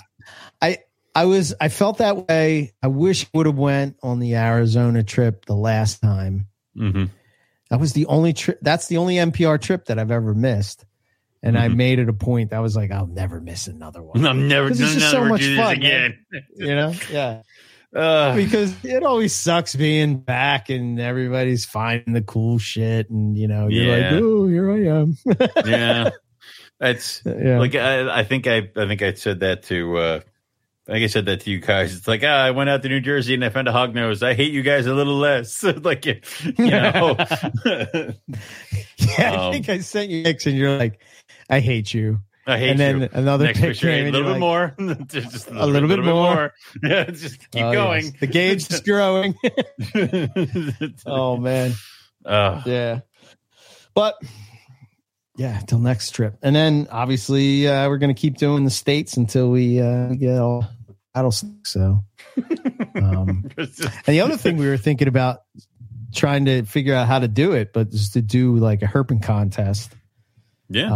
To where I know we talked about it before, and I want to say Justin brought it up on the trip, but basically like you have to go out herping in your area, and whoever percentage wise, it has to go by percentage because it can't go by actual species numbers, because I think Nip would have like 5 snakes he has to find in all of the UK, Nipper something would like win that. immediately. Some crazy like, it's just like, exactly. Screw that guy. Yeah. Like, we could try to figure out the rules for that kind of stuff. I would be all for that, because I know there are people who are really devoted to that kind of stuff, and getting all the species in their area. I'm way too casual for it. Unfortunately, I'm like, cool, let's walk around and see what we find. Yay, toad. Like, it's like, what kind of toad? Don't care, toad. Like, right. Toad. It's just a toad. But I'm happy to find toad. But yeah, we could totally do that. I'm all for that, because I feel like birders kind of have that one up on us, where people are like, oh man, I did a big year this year. It's like the great year where like you get all these animals in a certain thing or something like that. I don't know. But, yeah, man, birders have it. They have that shit nailed down. they ain't messing around. Like a point system. Jesus.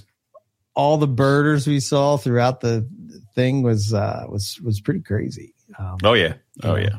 Yeah, but birders are weird people. But but nah, dude, it's been, like I said, like we were talking before. I'm like, it's been like, I feel like we haven't talked in forever. Like, it feels like there's so goddamn much. Like, so a lot of things. Christ. Yeah, it's been a minute for sure. Yeah. I know. Dude, I came back and I guess I was jet lagged. Well, the first day I was shit, and then Tuesday kind of was the only day off. I had to get the pool going and whatnot, and so I spent a lot of time doing that later in the afternoon, and so the podcasts have been a little bit late, but no worries. We'll get back on track. Y'all be fine, okay? Like, there's business. There's plenty of stuff. 15 years of backlog. I mean. Yeah. But we have so everybody knows Nick Mutton and Lucas, our good buddy Lucas, is intern. Yeah, Lucas Lee. He's doing a podcast with Nick, and it's called Beneath the Scales. Yes, that's a great name. Yeah, I love it. Right, that's a good name. Yeah, it is. And so they did like a it's a pilot episode. Pilot episode, a teaser, if you will, of what's going to come. So I should probably have that out sometime that week. So yeah, we'll see that. We have so many spin-offs from our original great show. It's so weird. So, I know. I felt like too. I've been in kind of I was saying this on the trip. I've been in kind of a funk for like the past maybe month and a half, and just a lot of bullshit and work and home and blah blah blah. But I feel like NPR like sort of like was what's the word?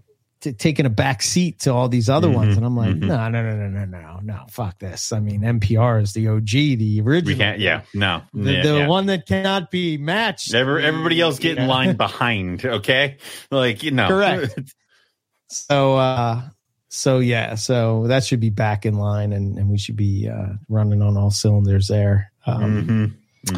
So I was doing a good Instagram post, and then I did do a lot of it when we were out there. I have tons of video, so I'll get to cracking on that I took some video, not great, but I took some video. So an intern will have to splice that together into some good stuff. So, yeah. I feel like, and we'll probably talk about it more when we do a show, or maybe we'll do this. We'll do it like we did last time and have the Patreon thing be the talk about the trip in detail or whatever. But I feel like I've nailed down my pack and exactly what I need. I was thinking, like, I said that to Mike as I was dripping, soaking wet. I'm like, I need to make a bag. I need to sit down and make a bag. That all I can do is just when I need to go herping, grab the bag, and it's got rain gear in there. And I even said, I'm like, I also have to. I got to eat a lot of crow when I talk to Eric, because I need to know where he bought his pants that can unzip and become shorts. Because I gave him a lot of shit for those pants. Yes, and now it was funny. It's like, Rob says to me, we were talking about something, and I said, yeah, you know that shirt? I wear that shirt because it's like super light, like the khaki look on, and he's like, yeah, the Adventure Eric costume. I was cracking up. I was like, oh, well, that's you guys. My back. Oh, look at Adventure Eric. New this Christmas, Adventure Eric. With snake-wielding action. That was great. Plus several sayings. He said it so serious, too. He's like, oh, yeah, the Adventure Eric outfit. Yes. All right. I love it. That's the problem. Like, he's an action figure where his arm pops up. Use the arm, push the button, and his arm will go up and down. Several classic NPR sayings. You know, yes. Passion. Yeah, it's like, what were you going to say about Bob Ashley's place? I mean, you've seen Bob Ashley's place now, where he has all those display full of like reptile things. I'm like, one day there'll be claymation little figures of me and Eric right there. Like, clear out that little spot right there. Somebody get to work on that shit. Like, all I can think of is what's the Simpsons where the claymation dog and the kid and like a pipe bomb or something? Isn't that? I don't know, Davey. Yeah, that's it. Shut up, you. Yeah. So, but good stuff. So I'm telling you, man, it's so a lot of things that I did think were important. Like I added to it and made a huge difference. One is those, Justin turned me on to this. It's like one of those bottles where it keeps your liquid either really cold or really hot. Yes. And when it's 107 degrees and you it's really nice bottle and it's cold water, dude, that is a game changer. You know, like I'm thinking of like, you know, so Nipper carries around the gallon jug like Rob does, you know, like the gallon jug guy. And like by the time you get to the top of the mountain, that water's boiled. You could make tea out of that shit. It's so hot, you know? It's That's like, how he does make tea. He just, yes. I imagine at the top of the mountain, Nipper's busting out a cup and a saucer, and he's just like, oh, what? Oh, no. Yeah. It's very sophisticated, Herper. Did you have to stop for tea time, or was he just kind of letting that fly? Yeah, it's just so happened that our tea time corresponded with my coffee time, so we really didn't bust each other's balls too bad. Yep. It's like, I think he would have. I think by day 2 he would have killed me in the woods. Is what I'm saying. Because possibly. Oh yeah, it was great to hang out with him. What all those guys are awesome. You know. We had such a good time. Such a good time. You know, and having Phil there was cool because you know he's just a wealth of information when it comes to venom, well, just reptiles in general. But like you know, it was awesome. It was really cool. Yeah, like it's like a venomous and he was keeper. He was taking awesome video. Like he showed me a couple. Like he didn't actually show it, but I was paying attention to him, like how he sort of like comes in with shots and stuff like that, and it's not just. You know, point the camera at the thing, and not just shove the camera in the animal's face. Yeah. Which made a difference. That's hilarious. Yeah, man, it was just cool. So, as me and Phil were sort of the ones that were like you know how Rob goes on a trail, and you know Justin, those two guys, they're like, you know, I'm going to climb up this mountain. Yeah. You know, you're like, okay, you have fun. I think I mentioned the mountain in Texas where like you get to the top and it's kind of like that flat plateau, but then it kind of goes to another little spot. And how I was walking, and because of the stuff off to the side, it was really messing me up. And I'm walking like heel to toe. It's the size, or it's the width of a football field. I'm in no danger of falling off this thing, but I was like, it's messing me up. I'm freaking out a little bit. And then Justin's like laying half over the edge. He's like, hey, there's a cool lizard over here. I'm like, stop that. Like, it is. So, yeah. It's good times. We did have questions, but I don't know if we could hit them real quick. Get into it. Let me see. Hold on. How in depth are they? I think we could probably. Let me see. Just blow through them or what have you. Yeah. Well, I just got to get to our. Where is it? Okay, here we go. I'll tell you, question. Man, like 2 days after like a day of herping, and I'm like, my knee hurts, my back hurts. Like, I'm like, oh God, how do I do like 10 days of this crap? And it's because you do 10 days and then you die. You literally die and then come back to life. So, yeah, I know. Yeah, you feel so much better, right? So we've been this on Instagram called hashtag MPR Ask the Question. So basically, for the show that's upcoming, we were going to ask you guys to ask us some questions, and we'll hit on it. Right. So first question was from Eric Watchell, and it says, how many somersaults did Mr. Reed do after finding his first Crotalus? I think the cool thing about that is that seeing Nipper see a rattlesnake is the equivalent for me seeing a carpet python, and I can tell you that it was pretty freaking cool. Yeah. And to see somebody that excited about that was pretty awesome. So yeah, that's that's a dream species for him and several other people. So yeah, I mean. And I think there's a lot of those kind of things and a lot of those kind of animals that we as people who live in the States take for granted. Like, it's something about like, I never wanted to go out and see all the rattlesnakes in the U.S. until we started seeing rattlesnakes in the U.S. Because then it's just like, all right, these things are badass. They're so cool. Man. And there's so many different kinds and species and sizes and different it's like Ben and Jerry's, like, you know, all these different flavors. Like, so 100%. It's cool. Or stat sig. It's whatever. We can both answer this question. Yep. So it's from Ectography JC43. So it says, what rookie mistakes have you made herping? Have you learned from them? For example, not bringing enough water, insect repellent, road cruising westward as the sun is setting in your eyes. There's that. Yeah. Rookie mistakes. Go ahead. Rookie mistake I have made is not packing rain gear. So for this one, and also not packing an extra change of clothes. So this past trip, I made the horrible rookie mistake of, number one, not packing for. That's why I wanted to talk to you about those pants. It's like, I think you should be able to adapt it, because you might start and it might be cold, and then it might get warmer, it might get hot.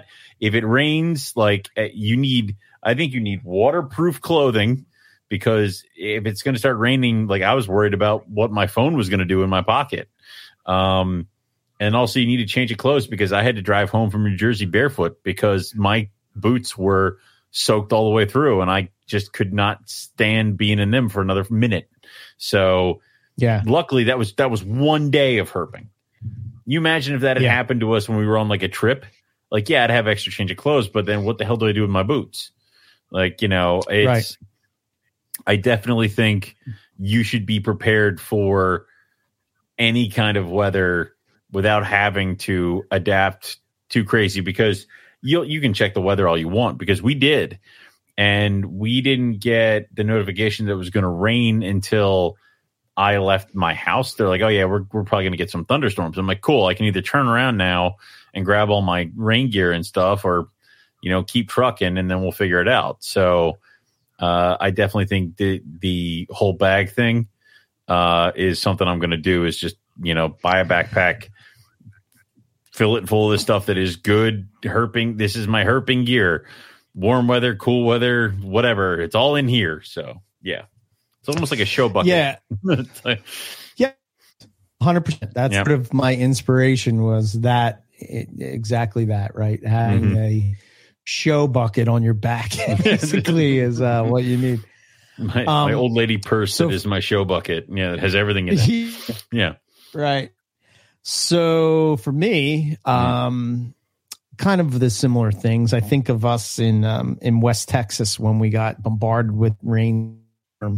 Right. After that, I made sure that I had a poncho in my pack. Right. So like to exactly what you're saying, to be able to adapt, because you never know when the weather is going to change and take an abrupt turn, and then you're sort of stuck in the middle of nowhere. If you're up on the top of a mountain and like down, whatever the case be. Because a lot of times on these hikes and stuff, we're 4 or 5 miles in sometimes, and to take that back out, it's like you're going to be pretty wet by the end of that. Yeah. Field herping, well, they're not called field herp. Hiking socks, game changer. Breathing, game changer. Pack the foot powder, pack the breathable socks. Like it is, yeah. Listen. These socks are like specifically made for hiking. I can send you the link. Yeah, so please. That, you can get them, whatever. But like, pack, throw it they're thicker, right? Yeah, they're thicker. So you think like, oh my God, these are going to be hot and uncomfortable. But somehow they breathe really well. But like my feet, I would take off my socks and shoes at the end of the night. My skin was so soft on the bottom of my foot, where in the past, like when you're hiking all that distance and you're going in, get blisters, or it can really like ruin the twig experience. Right. A twig or a stone gets in your boot, and then that just keeps rubbing, and just by the end of the night, you're just like, oh, I'm bleeding everywhere. Yeah. So another tip I would say, throw some moleskin. That was the thing they threw, because if you do blister, you can cover it up with the moleskin and kind of like power your way through it. That was a good one. The cold water. Made a huge difference. Cold water thermos. Yep. Game changer. There's another thing that was a game changer for me. You know how like all the time we're charging headlamps and phones, and I got rid of my rechargeable headlamp and just found one that takes AA's. Oh, really? Yeah. So Okay, fair enough. I used the one that Justin recommended. It was Coast. It was a little bit pricey, but well worth the money. But it's a chargeable one, right? But the charge so far has lasted pretty much 2 nights without having to recharge. Because I wanted to see how far it would go. My figuring behind mine is you just swap out the batteries before you go to the trip, and then when you land, just grab a pack of batteries. When we usually do that one thing of, here we go, let's do this at the, when usually I'm buying sunblock because I'll just totally burst into flames in direct sunlight. That's another one. Yeah. Having sunblock, it always helps. Putting a first aid kit in my pack. Yes. Is a big thing, that includes having things like Benadryl or, acid reflux medicine, or thing of Tums or Pepto-Bismol, or all those things. Some melatonin just to knock you out, because sometimes you get back to the thing and you're just so jazzed up, you're exhausted, but your brain won't turn off. I mean, apparently Teresa told me that she's already started packing for Australia by like deciding what her and Keith might need and designing the bag and this, that, and the other thing. And I'm like, oh, cool. Like, clearly I am a fool talking to a master. Like, she will pack everything, and Keith will be totally set for Australia. So Yeah, that'll be cool. Emergency cold medicine in case some asshole on your trip is just so many different things that you think about until you've gone on a few of these trips and say, "Oh shit, I wish I had this. I wish I had that." Dude, one of those the Flynet thing that we bought in Australia. Yep. Yeah, I gotta find mine. I gotta find mine and put that in that bag. Oh. Another thing that was a game changer, and Tiffany gave it to Rob or mentioned it on our Australia trip, but was those. It's like a towel that you wet, but because of the material, it stays wet and it cools you. Oh, cool. You put that around your neck, dude. It's a game changer too, man. Damn it. Like. That Dory bought me one of them, and I was like, I don't know if I'm going to use it. Oh man, I tell you what, oh, that felt so good. It's 110 degrees. I just slapped this baby on. I'm cool as a cucumber, So, yeah. What else? Yeah, I think. I mean, there's so many things, but there's some things that I would spend money on, like money on a really good pair of boots, like and socks and socks. Wear clothes. Them, break the boots in, wear them around. Do not make your first trip with these boots like out in the bush, like, because you don't know how that's going to feel, if that's going to hurt, if they're going to rub you a certain way. Like, break them in, go hiking around your thing. Dude,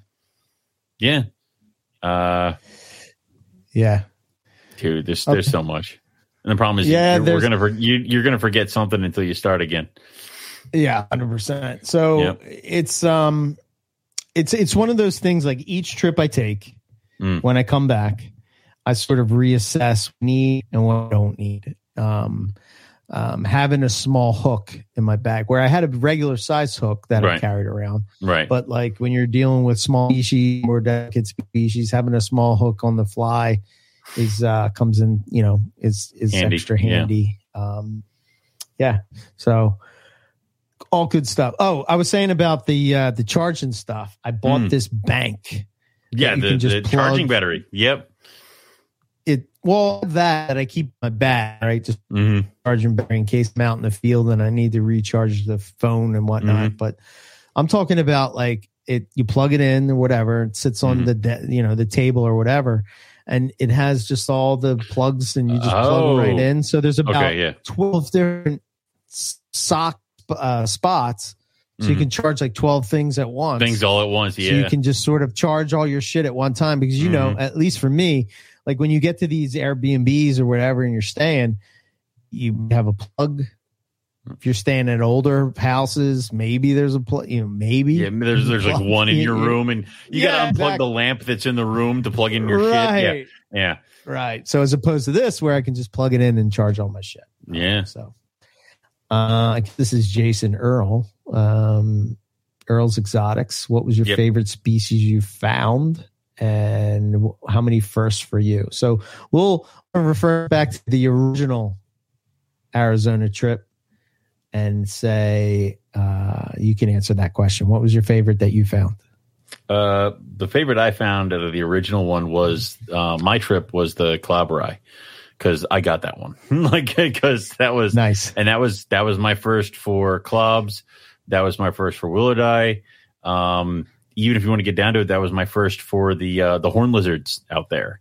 I mean, do you really want to split the hairs? It's probably my first for they got the gopher out there and stuff like that. That was my favorite of the trip. Would be the club. Yeah, I think mine was the Willardi. That was the first for me as well. Arizona black rattlesnake was a first. That was nice. Mojave was a first. The prairie was a first. I did see a blacktail in Texas, but I think this is a different species. Different kind. Western Carl was a first. The Sonoran gopher. I think we saw that in Texas, right? Didn't we see them? I mean, we saw a type of gopher. Like, it was, I can't remember what type of, whatever reason, man. That whole complex screws me. Oh, I love them. dude. I was checking out my pine snakes earlier this week because I started feeding them like I feed all the other big colubrid stuff. Right. Because I usually just feed them a rat, but then they're always like looking and hungry and stuff. So I've been like, they've been the garbage disposal, or if somebody doesn't eat, they get it next or something like that. So my female pine that laid eggs, she took like 2 rats and a frog leg yesterday or something like that, or 2 days ago. It was that. And then the males are starting to take multiple rats because it's like pine snakes can get big. Like, I don't think we ever give them the credit of it, but they can at least get the size that I have the Chinese king rats at. So, yeah.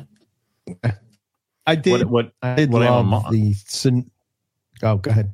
I mean, what I'm a monster for is I pulled my false water cobra out of their cages because I'm like, I'm going to upgrade you guys. These cages are going to be a little big for you, but you'll grow into them. And I pulled them out of the cages. I'm like, oh, you grew into them already, did you? Okay, good. Like I'm like, oh my God, they were huge. They're huge. And I'm like, Jesus Christ, what have I done? So, yep. Yeah. Yeah. The one for me as well. So a lot of firsts on this trip. It was my favorite was the Ridge-Nose. This trip to PA was my first copperhead. We said that, so lump that in there too. And my first Eastern hognose. Nice. And the last question we got is snakes and crafts.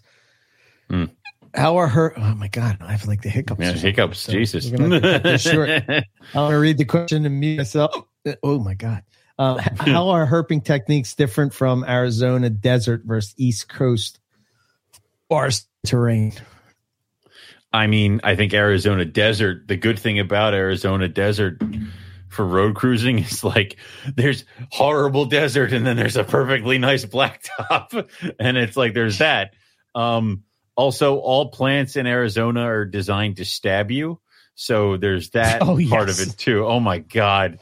So, you know, the trekking through Arizona brush is just your socks eventually just become pin cushions and sandpaper for like the ride-alongs and the thorns and stuff like that. And you're all scraped up. So you definitely bleed more. But the other thing is that it's a lot more open. So you have patches of scrub, but it's a lot of rock crevices. There's not really a lot of big ground cover. So hiking desert is easier, but if you stray off the path, everything is just going to kill you. But then like hiking East Coast is just like ankle thick brush, like plants and stuff like that. There was a couple times I was walking. Yeah, ticks are another thing. Yes. One day I will go to New Jersey for herping and I will find more snakes than I actually find ticks on my body one of these goddamn days. So someday. But like there were a couple times in Jersey where I'm looking down and I can't see my feet because of all the ferns and green and stuff like that. I'm like, there could be a rattlesnake down there. I don't know. So yeah. Yeah. The other major difference is humidity, right? Whereas out in the desert, you have the heat, you don't have the humidity. Whereas I think on the East Coast, you kind of have both, and it can make it somewhat uncomfortable. I find it more comfortable in the desert in the heat than I do in the humidity. Yeah, I mean, we were like when we were out looking for Gila monsters, you were kind of like in the sun and you were sweating, but it was like it just kind of glistened a little bit off of you, like your arms and stuff like that. And it wasn't that horrible. You just kept drinking water and stuff like that. But then, there were a couple times herping in PA where you're actually underneath shade, but you're sweating like crazy and panting like an idiot because it's just that humid. So, yeah. Yeah. There's another question, but we'll get to that. We'll do it later on another one. Yeah, because it's not necessarily herp trip related, but it's about moving our collections across. No, I don't even want to think about that. I refuse to answer such questions until I've moved again. Like, oh God. But we will hit that. That's okay. No worries. Later. So that's it. And I guess we'll close it out and cool. So the day we're back in the mix. Yeah. Back at it. Yeah, the podcast should start rolling out again as it is. Got the one from Nick and Lucas coming up. Should be some cool NPRs coming up. We got episode 500 coming up, so that should be fun. Yep. Just keep it going. Hopefully I can get some of these videos out of Herpen and put them together pretty cool and get them up on the YouTube channel. And then I'll try to get the pictures on the site as Rob and crew go through their pictures. Yeah. I mean, I have some pretty good shots on the cell phone, but not like Rob's camera. Rob's camera is pretty sweet. Rob's camera where you can see the genetic makeup of the scales. Exactly. Yeah. Really good shots too, man. He was big time into the eyes of the rattlesnakes. So of course it was pretty bad. Well, you got it in front of you. So, I guess go to the Patreon page. Make sure you join up with that. If you join the Inland tier, you get to come with us on the monthly Patreon streams where it's just us, and you get the episodes of NPR before everybody else does. They're released to you sooner. Also, go over to the Teespring store. There's a bunch of new stickers, T-shirts, other things like that available. Go grab them on there. Support all the shows that are on the NPR network. Download them and listen to them. We have pretty much at this point one for everybody. It's getting ridiculous. So definitely go check out all that content. If you want to ask us a question, please make sure you go over to it. What's the hashtag again? Or NPR Ask the Question. Yep, NPR Ask the Question. As breeding season's going on right now, if you have anything that you wanted to just kind of show off as far as breedings, eggs, things like that, make sure you tag the NPR 2022 breeding season so you can put that up there so we can kind of talk about it, share about it, and go from there. And I think that's all we have for everybody tonight. So we'll say thank you all for listening, and we'll catch everybody back here next week for some more Morelia Python Radio. Good night.